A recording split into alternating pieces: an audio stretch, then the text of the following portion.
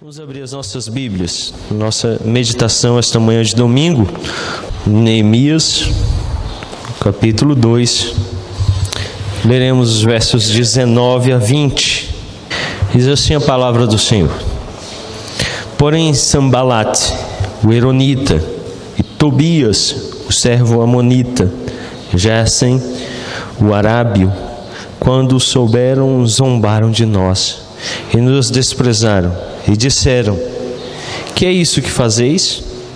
Quereis rebelar-vos contra o rei? Então lhes respondi: O Deus dos céus é quem nos dará bom êxito. Nós, seus servos, nos disporemos e reedificaremos. Vós, todavia, não tendes parte, nem direito, nem memorial em Jerusalém. Agora o capítulo 6 de Neemias, versos 1 a 9. Capítulo 6 de Neemias, versos 1 a 9.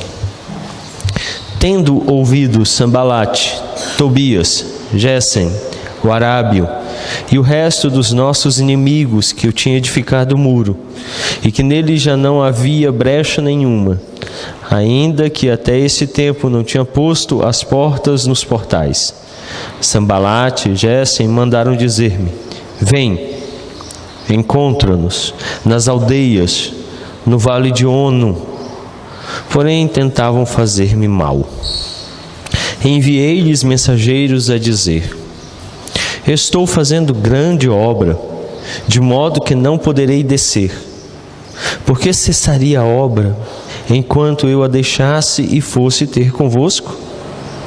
4 vezes me enviaram o mesmo pedido. Eu, porém, lhes dei sempre a mesma resposta. Então Sambalate me enviou pela 5ª vez o seu moço, o qual trazia na mão uma carta aberta, do teor seguinte: Entre as gentes se ouviu: Gesem diz que tu e os judeus intentais revoltar-vos. Por isso, reedificas o muro, e segundo se disse, queres ser o rei deles. E puseste profetas para falarem a teu respeito em Jerusalém, dizendo: Este é rei em Judá. Ora, o rei ouvirá isso, segundo essas palavras: Vem, pois, agora e consultemos juntos.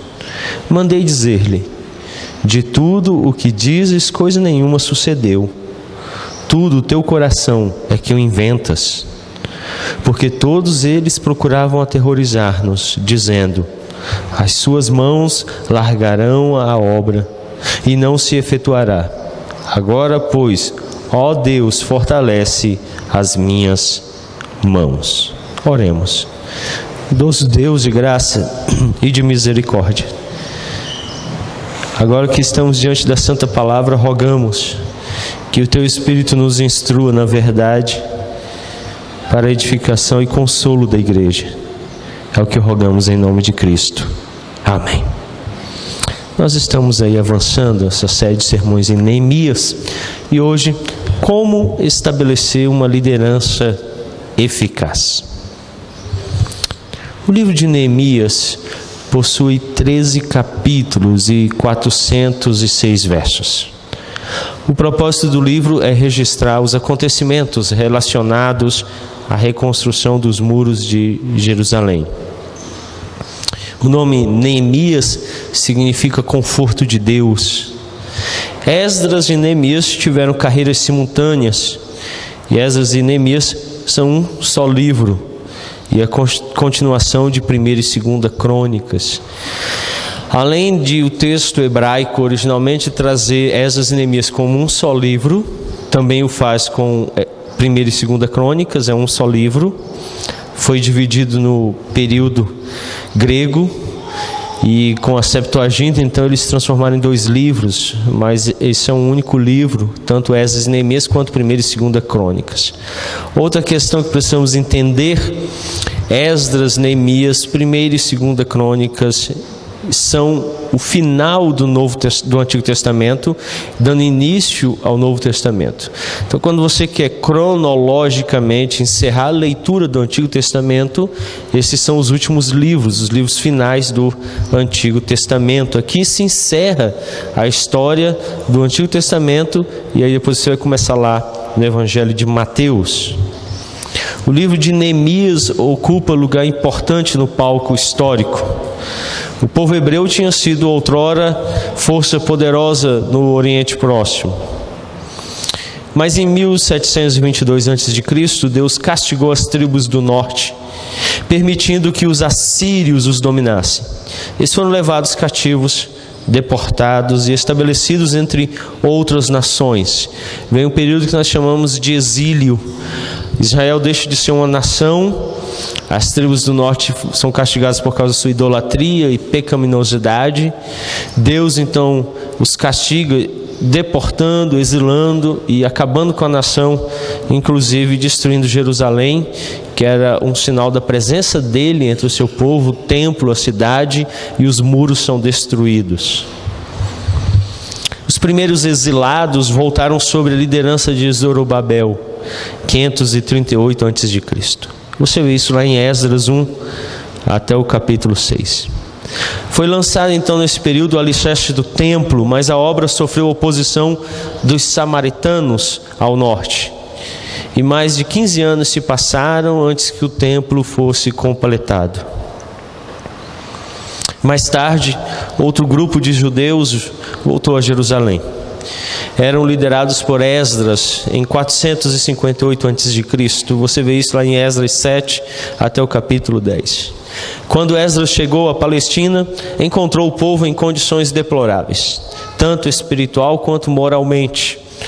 Apesar do povo ter sido liberto e retornado do exílio, quando eles chegaram na terra em que eles habitavam, a condição moral e espiritual deles não era boa. E eles enfrentaram uma situação de grande dificuldade. Espiritualmente eles não tinham se renovado, ainda acontecia idolatria, o pecado persistia, e isso afetou-os moralmente. E o livro de Esdras então relata, junto com Neemias, como se encontrava o povo espiritual e moralmente nessa época. Finalmente, durante o reinado de Artaxerxes I Longânimos, 465 a 424 a.C., Neemias voltou a Judá e encontrou-a sem muros para protegê-la. As pessoas estavam sendo constantemente molestadas. Eles tinham estabelecido as suas moradias, o templo tinha sido reconstruído, mas os muros ainda estavam em ruína. Isso permitia que inimigos, assaltantes, beduínos que passavam, assolassem as plantações, roubassem o que o povo ainda tinha e tinha trago do exílio. Então a situação era deplorável, sem contar a situação moral e espiritual que era degradante.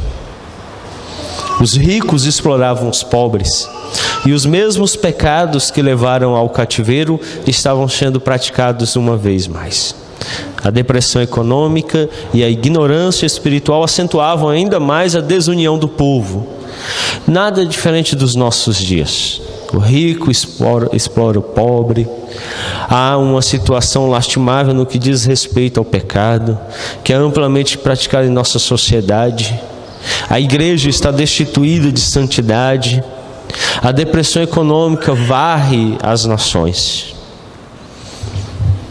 O modo pelo qual Neemias uniu o povo, levou a cumprir uma tarefa aparentemente impossível, é bastante inspirador. É por isso que temos buscado em Neemias uma perspectiva de liderança bíblica. E em primeiro lugar, essa manhã eu quero considerar com vocês que um líder deve reconhecer a oposição.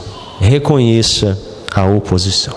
Neemias 2, 19 a 20, 6, de 1 a 9. Todo líder deve saber que haverá oposição. A leitura que nós fizemos hoje do Catecismo de Heidelberg, e é interessante que quando nós nos preparamos para o culto, devemos fazê-lo com fé. Isso exige então uma leitura atenta de todas as partes do culto, O texto que nós lemos hoje no Salmo 17 vai nos falar durante todo o culto. Falou-nos sobre o período de confissão de pecados, vai nos falar a mesa do Senhor e também vai nos falar no sermão. A leitura também do catecismo deve nos instruir. O pastor propositalmente tem unido aquilo que tem sido pregado com aquilo que tem sido lido na liturgia, e a fim de que possamos ser instruídos amplamente. E quando nós pensamos em termos do que a pergunta 127 declara, ela diz assim: qual é então a sexta petição em relação à oração dominical ou do Pai Nosso? E responde: não nos deixes cair em tentação, mas livra-nos do mal. Quer dizer, somos tão fracos que por nós mesmos não podemos resistir por um só momento. Além disso, nossos inimigos declarados, o diabo, o mundo e a nossa própria carne, nos tentam continuamente.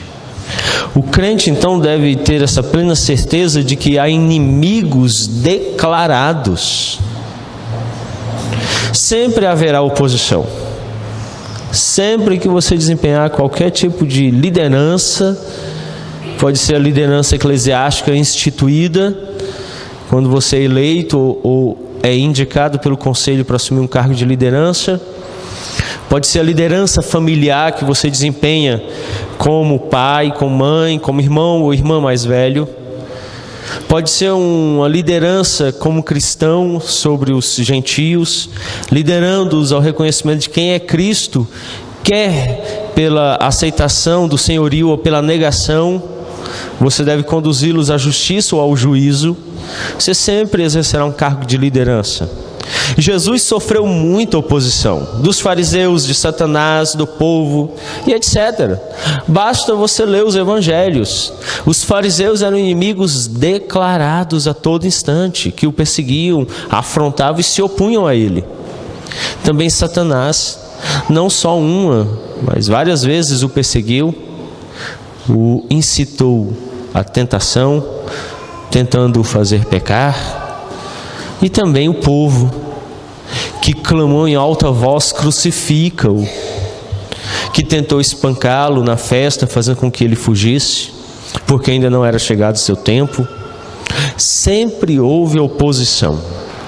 De dentro do grupo apostólico, o próprio Pedro teve que ouvir da boca de Cristo que o espírito que estava nele era Satanás.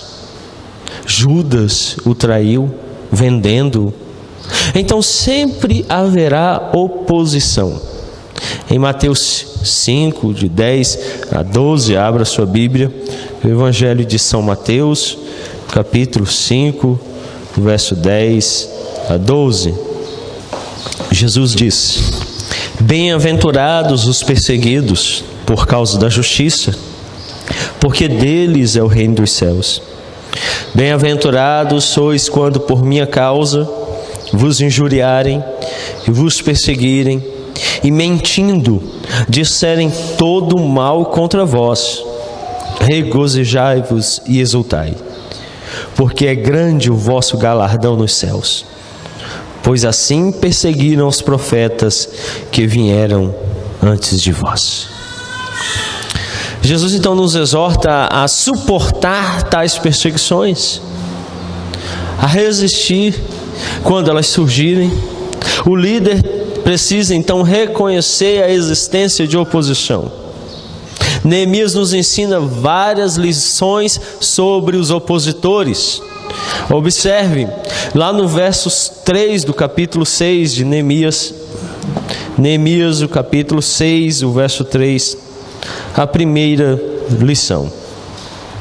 Enviei-lhes mensageiros a dizer: estou fazendo grande obra, de modo que não poderei descer, porque cessaria a obra enquanto eu a deixasse e fosse ter convosco? Primeira lição: não perca tempo.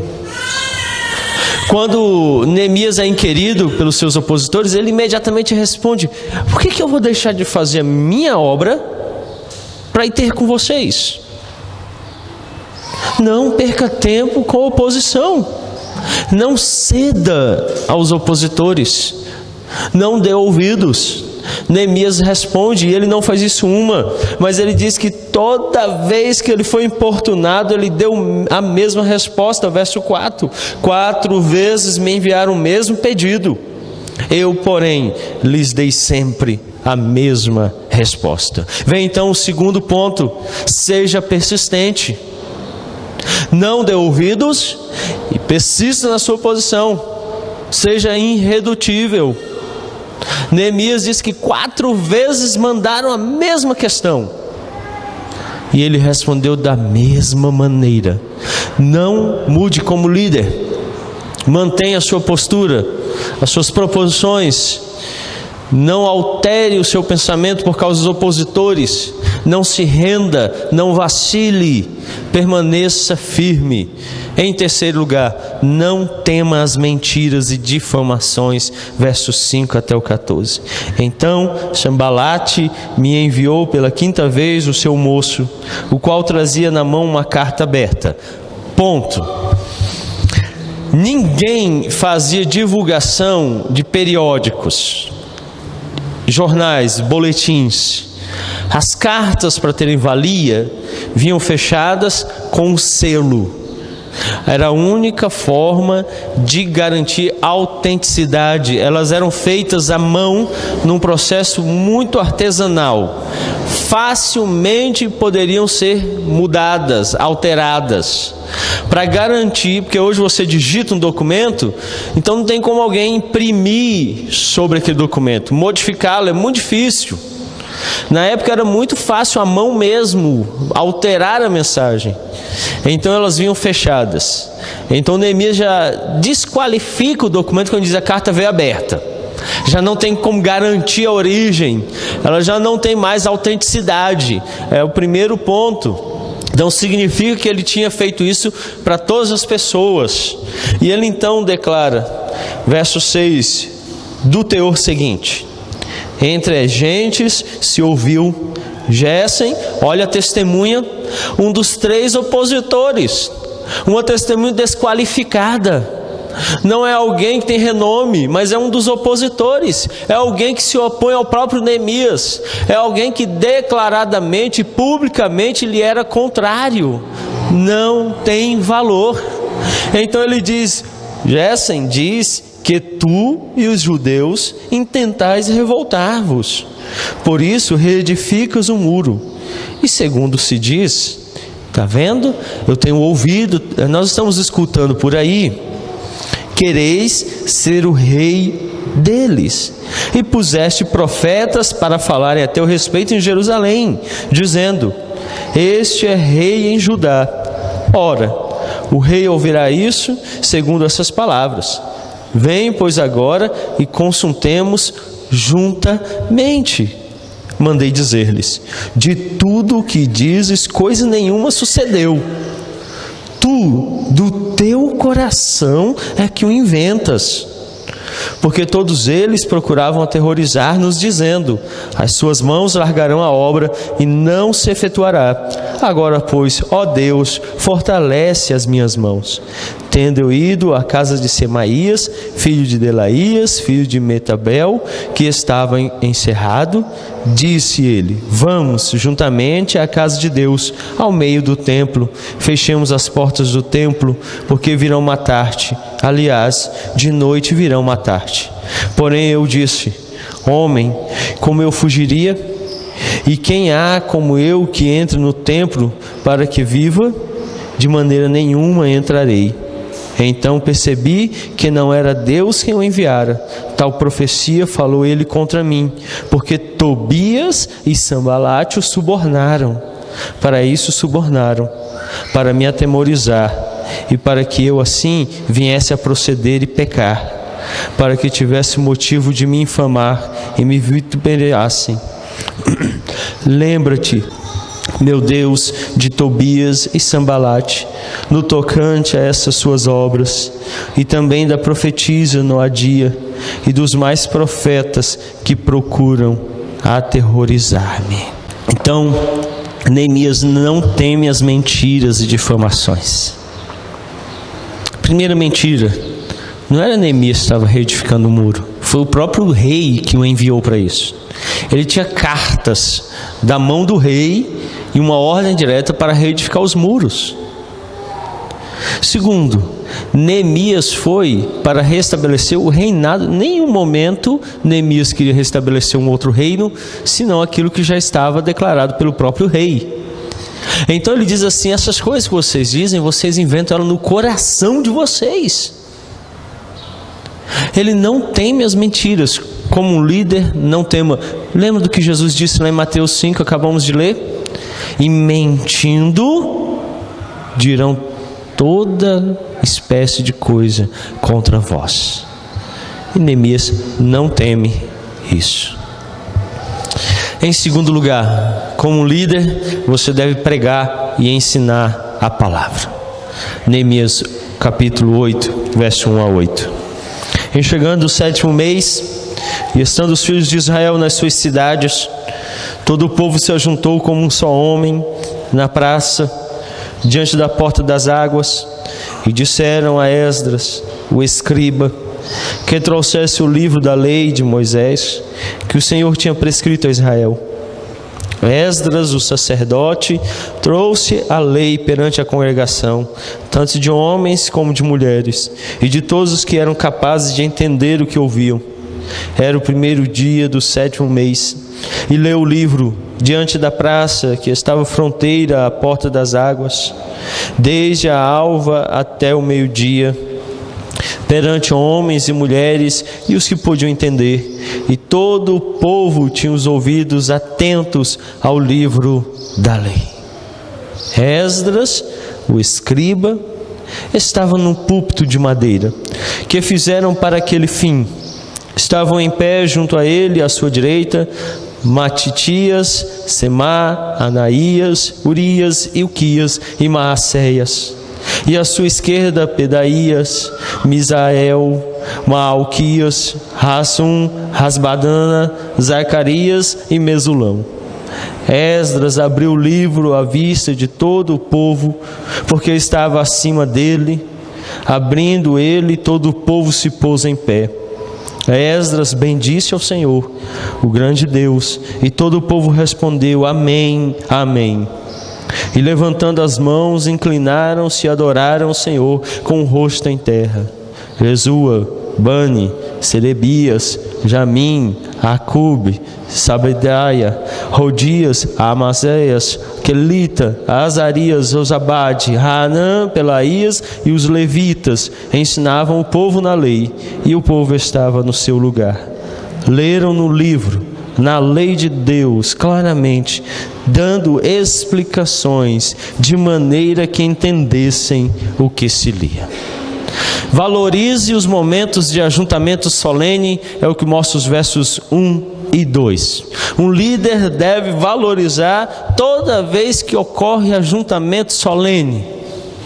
Para ser líder, ele precisa valorizar os cultos, reuniões de estudo bíblico, reuniões de oração, reuniões de sociedade, departamentos, ministérios. Toda vez que há ajuntamento solene, ele deve valorizar, ele deve estar presente, participar, estar ativo, envolvido. Neemias valorizava o ajuntamento. É uma cena fortíssima. Todo o povo estava reunido e parecia um só homem à praça. Isso significa duas coisas. Primeiro, eles estavam ao tempo. Não havia sombra nem proteção alguma contra a chuva. Segundo, não haviam bancos confortáveis e macios para se assentar. Mas permaneceram de pé, adorando a Deus, e ouviram a palavra com ouvidos atentos, porque o coração deles estava em Deus. Precisamos valorizar o ajuntamento solene. Nós não valorizamos os cultos, as programações, as atividades. Lembram-se que eu falei sobre o texto que eu estava escrevendo, como desanimar o ministro do Evangelho? Um dos pontos são: não valorize as programações da igreja. Permita que o seu pastor gaste entre 20, 40 horas estudando e preparando para quando ele for pregar tenha 3, 4, 5 pessoas no máximo. Isso desmotivará ao ministério. Um líder valoriza todo ajuntamento solene.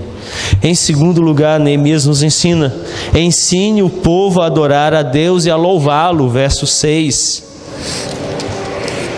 Esdras bendisse ao Senhor, o grande Deus, e todo o povo respondeu: amém, amém. E levantando as mãos, inclinaram-se e adoraram o Senhor com o rosto em terra. Algumas características neste verso. Primeiro, bendizer o nome de Deus, exaltá-lo, louvá-lo. Segundo, o texto diz que o povo respondia a essas ações do culto. O amém duplo não é um modelo a ser seguido, porque no hebraico não tem superlativo. Então a repetição indica um superlativo. Eles responderam com força, com empenho. Mas é triste, uma outra forma de você desanimar o ministro do evangelho é não leia o texto responsivo na igreja, das escrituras. Demonstre o quão analfabeto você é nas escrituras, lendo de forma atrapalhada, errada, gaguejando. Isso só demonstra que vocês não leem a Bíblia. A falta de costume. É hilário que às vezes nós terminamos a leitura de um salmo, um livro que facilmente é localizado se fosse Sofonias, então, quando a gente termina de ler o salmo, eu vejo às vezes o crente achando, vira a página, quando ele vira, acabou a leitura. Dá vontade de rir, dá vontade de rir. Fica folheando de um lado para o outro, procurando. Quando ele acha, a gente acabou de ler. Isso só demonstra falta de conhecimento das escrituras. Não cante. Quando todo mundo estiver cantando, fique sentadinho, calado, em silêncio. Não cante.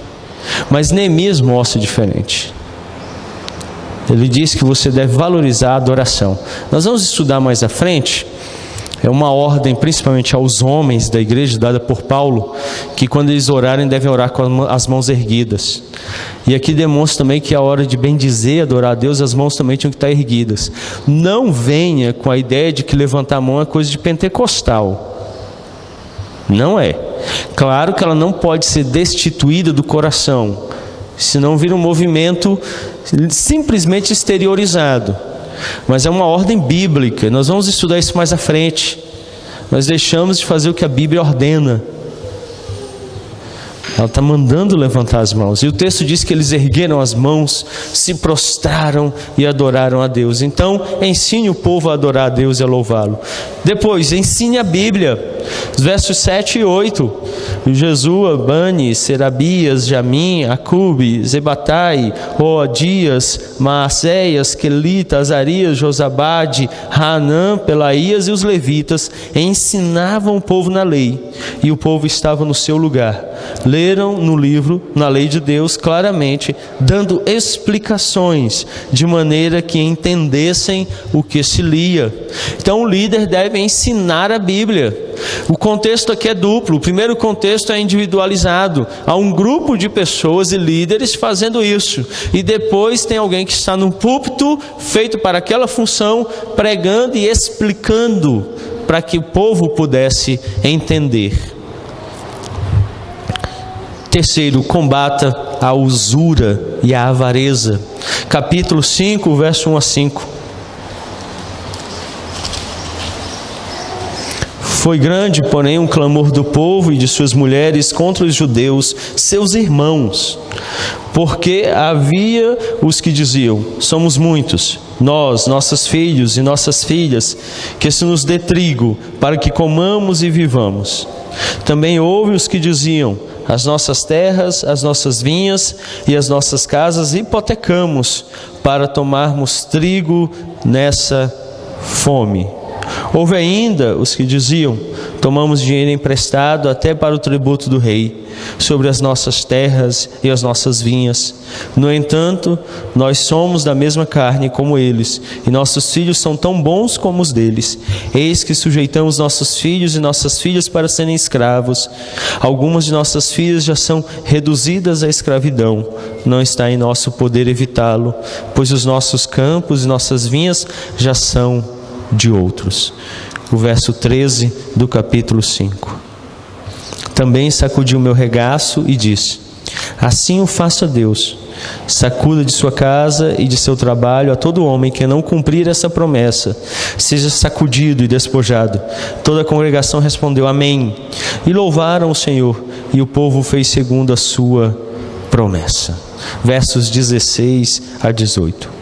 Antes também, na obra deste muro fiz a reparação, e terra nenhuma compramos, e todos os meus moços se ajuntaram ali para a obra.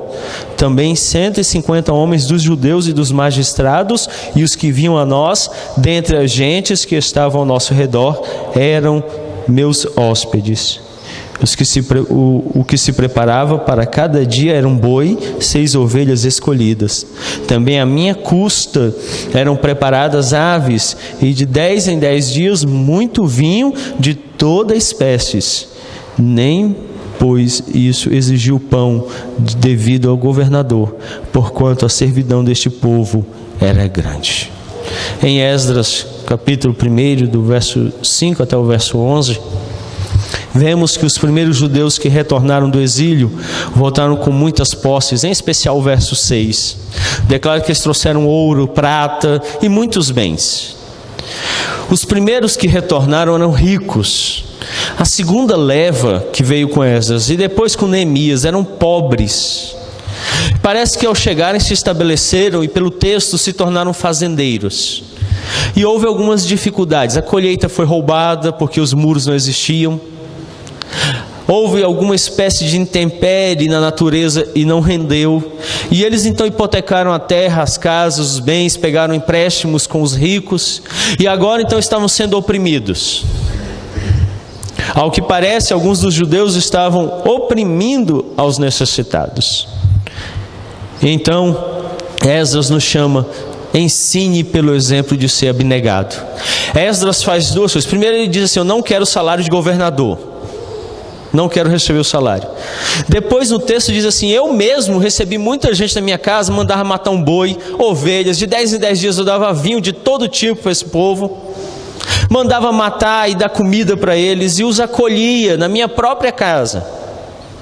Um líder precisa ser abnegado e precisa ensinar a igreja a ser. Nós fizemos uma pesquisa e uma outra característica, ontem eu falei de uma segunda característica que eu percebi é que a maioria dos membros de nossa igreja está classificado entre aquilo que nós denominamos de classe média, e que o salário familiar fica entre R$4.000 até R$10.000. Essa é a grande média de salário da nossa igreja. Um pequeno grupo está classificado de R$1.500 para baixo, até um salário mínimo de R$800. Mas a grande maioria tem um bom salário.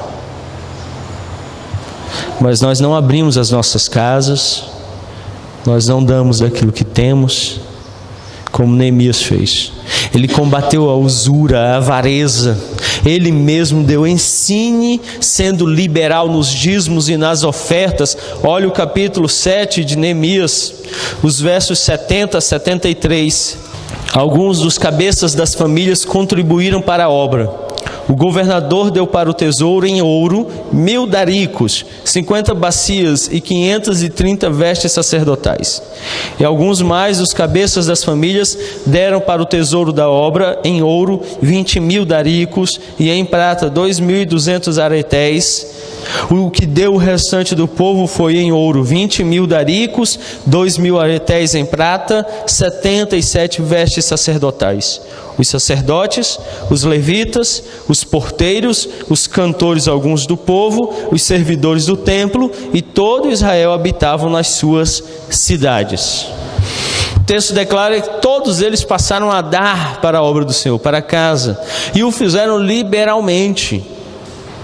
Então ele lista como foi proveitoso esse empenho pessoal, começando no governador Neemias, que ele mesmo deu do seu tesouro, daquilo que lhe pertencia. Depois, ajude aos necessitados. Como vimos, ele mesmo abriu a sua casa e deu amplamente. Abra o Evangelho de São Mateus, capítulo 6, para lermos os versos 1 a 4. Guardai-vos de exercer a vossa justiça diante dos homens, com o fim de serdes vistos por eles. De outra sorte não tereis galardão junto de vosso Pai Celestial. Quando, pois, deres esmola, não toques trombeta diante de ti, como fazem os hipócritas nas sinagogas e nas ruas, para serem glorificados pelos homens. Em verdade vos digo que eles já receberam a recompensa. Tu, porém, ao dares a esmola, ignore a tua mão esquerda o que fez a tua mão direita, para que a tua esmola fique em secreto, e teu Pai que vem em secreto te recompensará.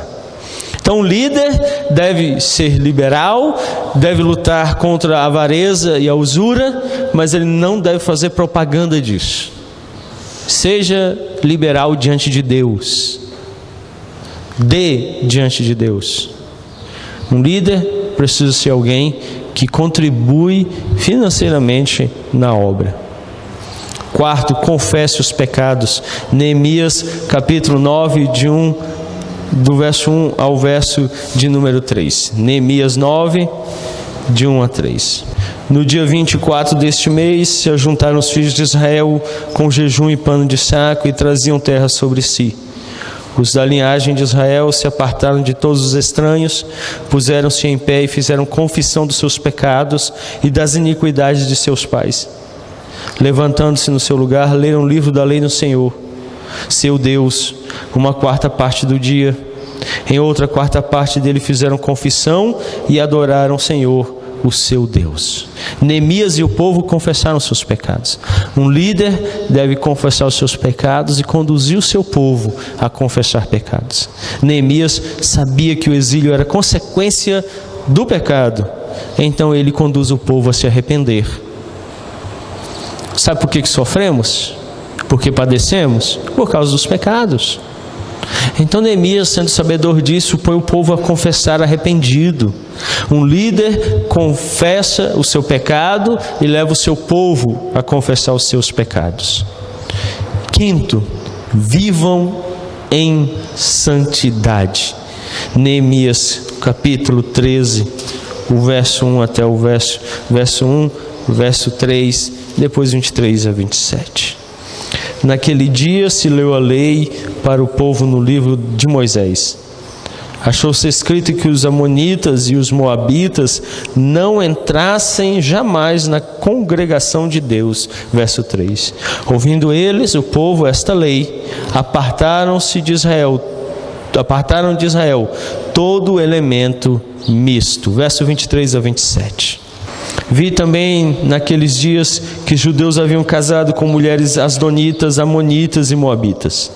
Seus filhos falavam meio asdonita e não sabiam falar judaico, mas a língua de seu respectivo povo.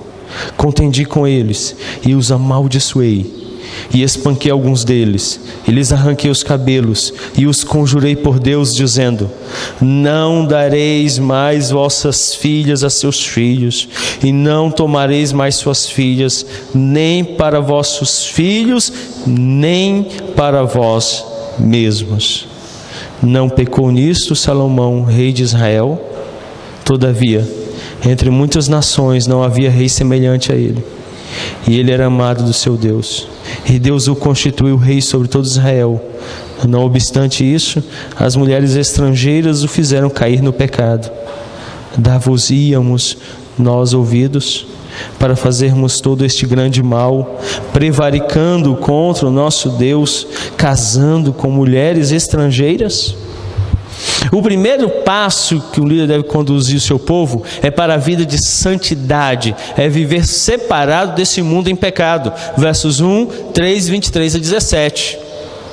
O Antigo Testamento mostra claramente que separar-se dos outros povos significava apartar-se das suas práticas e da sua forma de viver sem Deus.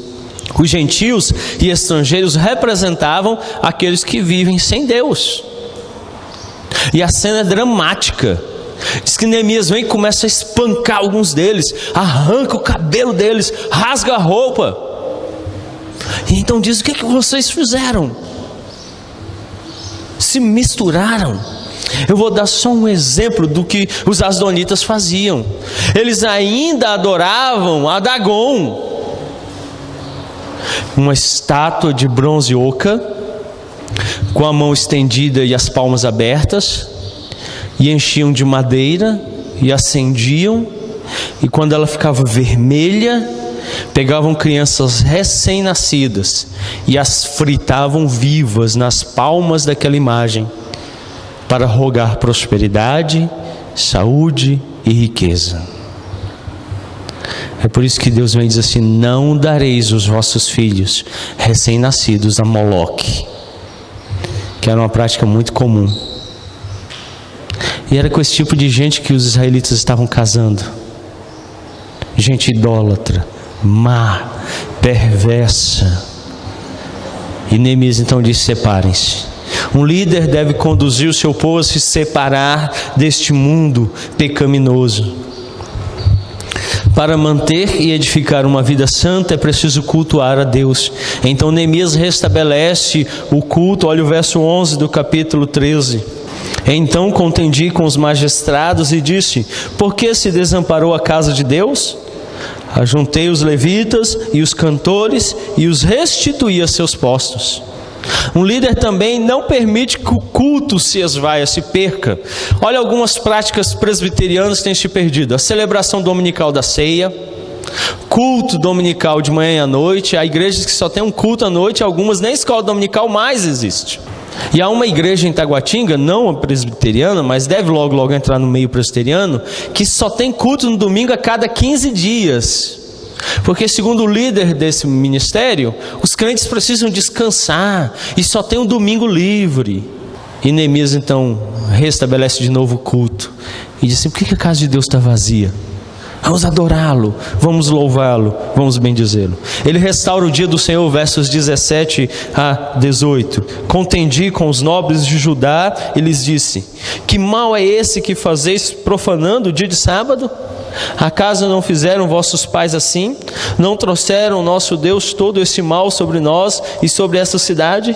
E vós ainda trazeis ira maior sobre Israel, profanando o sábado? Ele restaura aquele dia que tinha sido separado para a adoração pública, para o louvor, para as obras de exercício de misericórdia. Ele diz: parem de profanar esse dia, fazendo o que lhes é próprio, e sirvam a Deus. Assim, Neemias estabelece uma liderança bíblica. Esse deve ser o nosso motivo de liderar, restabelecer uma liderança bíblica. Vamos orar. Bondoso Deus, Tu tens sido nosso Deus de geração em geração.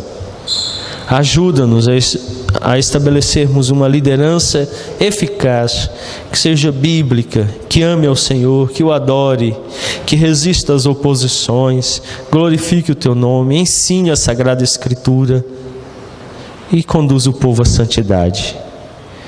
Nós, ó Deus, pedimos pelos nossos líderes, por aqueles que o Senhor tem estabelecido sobre nós para o nosso governo, que eles amem ao Senhor e o sirvam de todo o coração. É o que pedimos em nome de Cristo Jesus. Amém.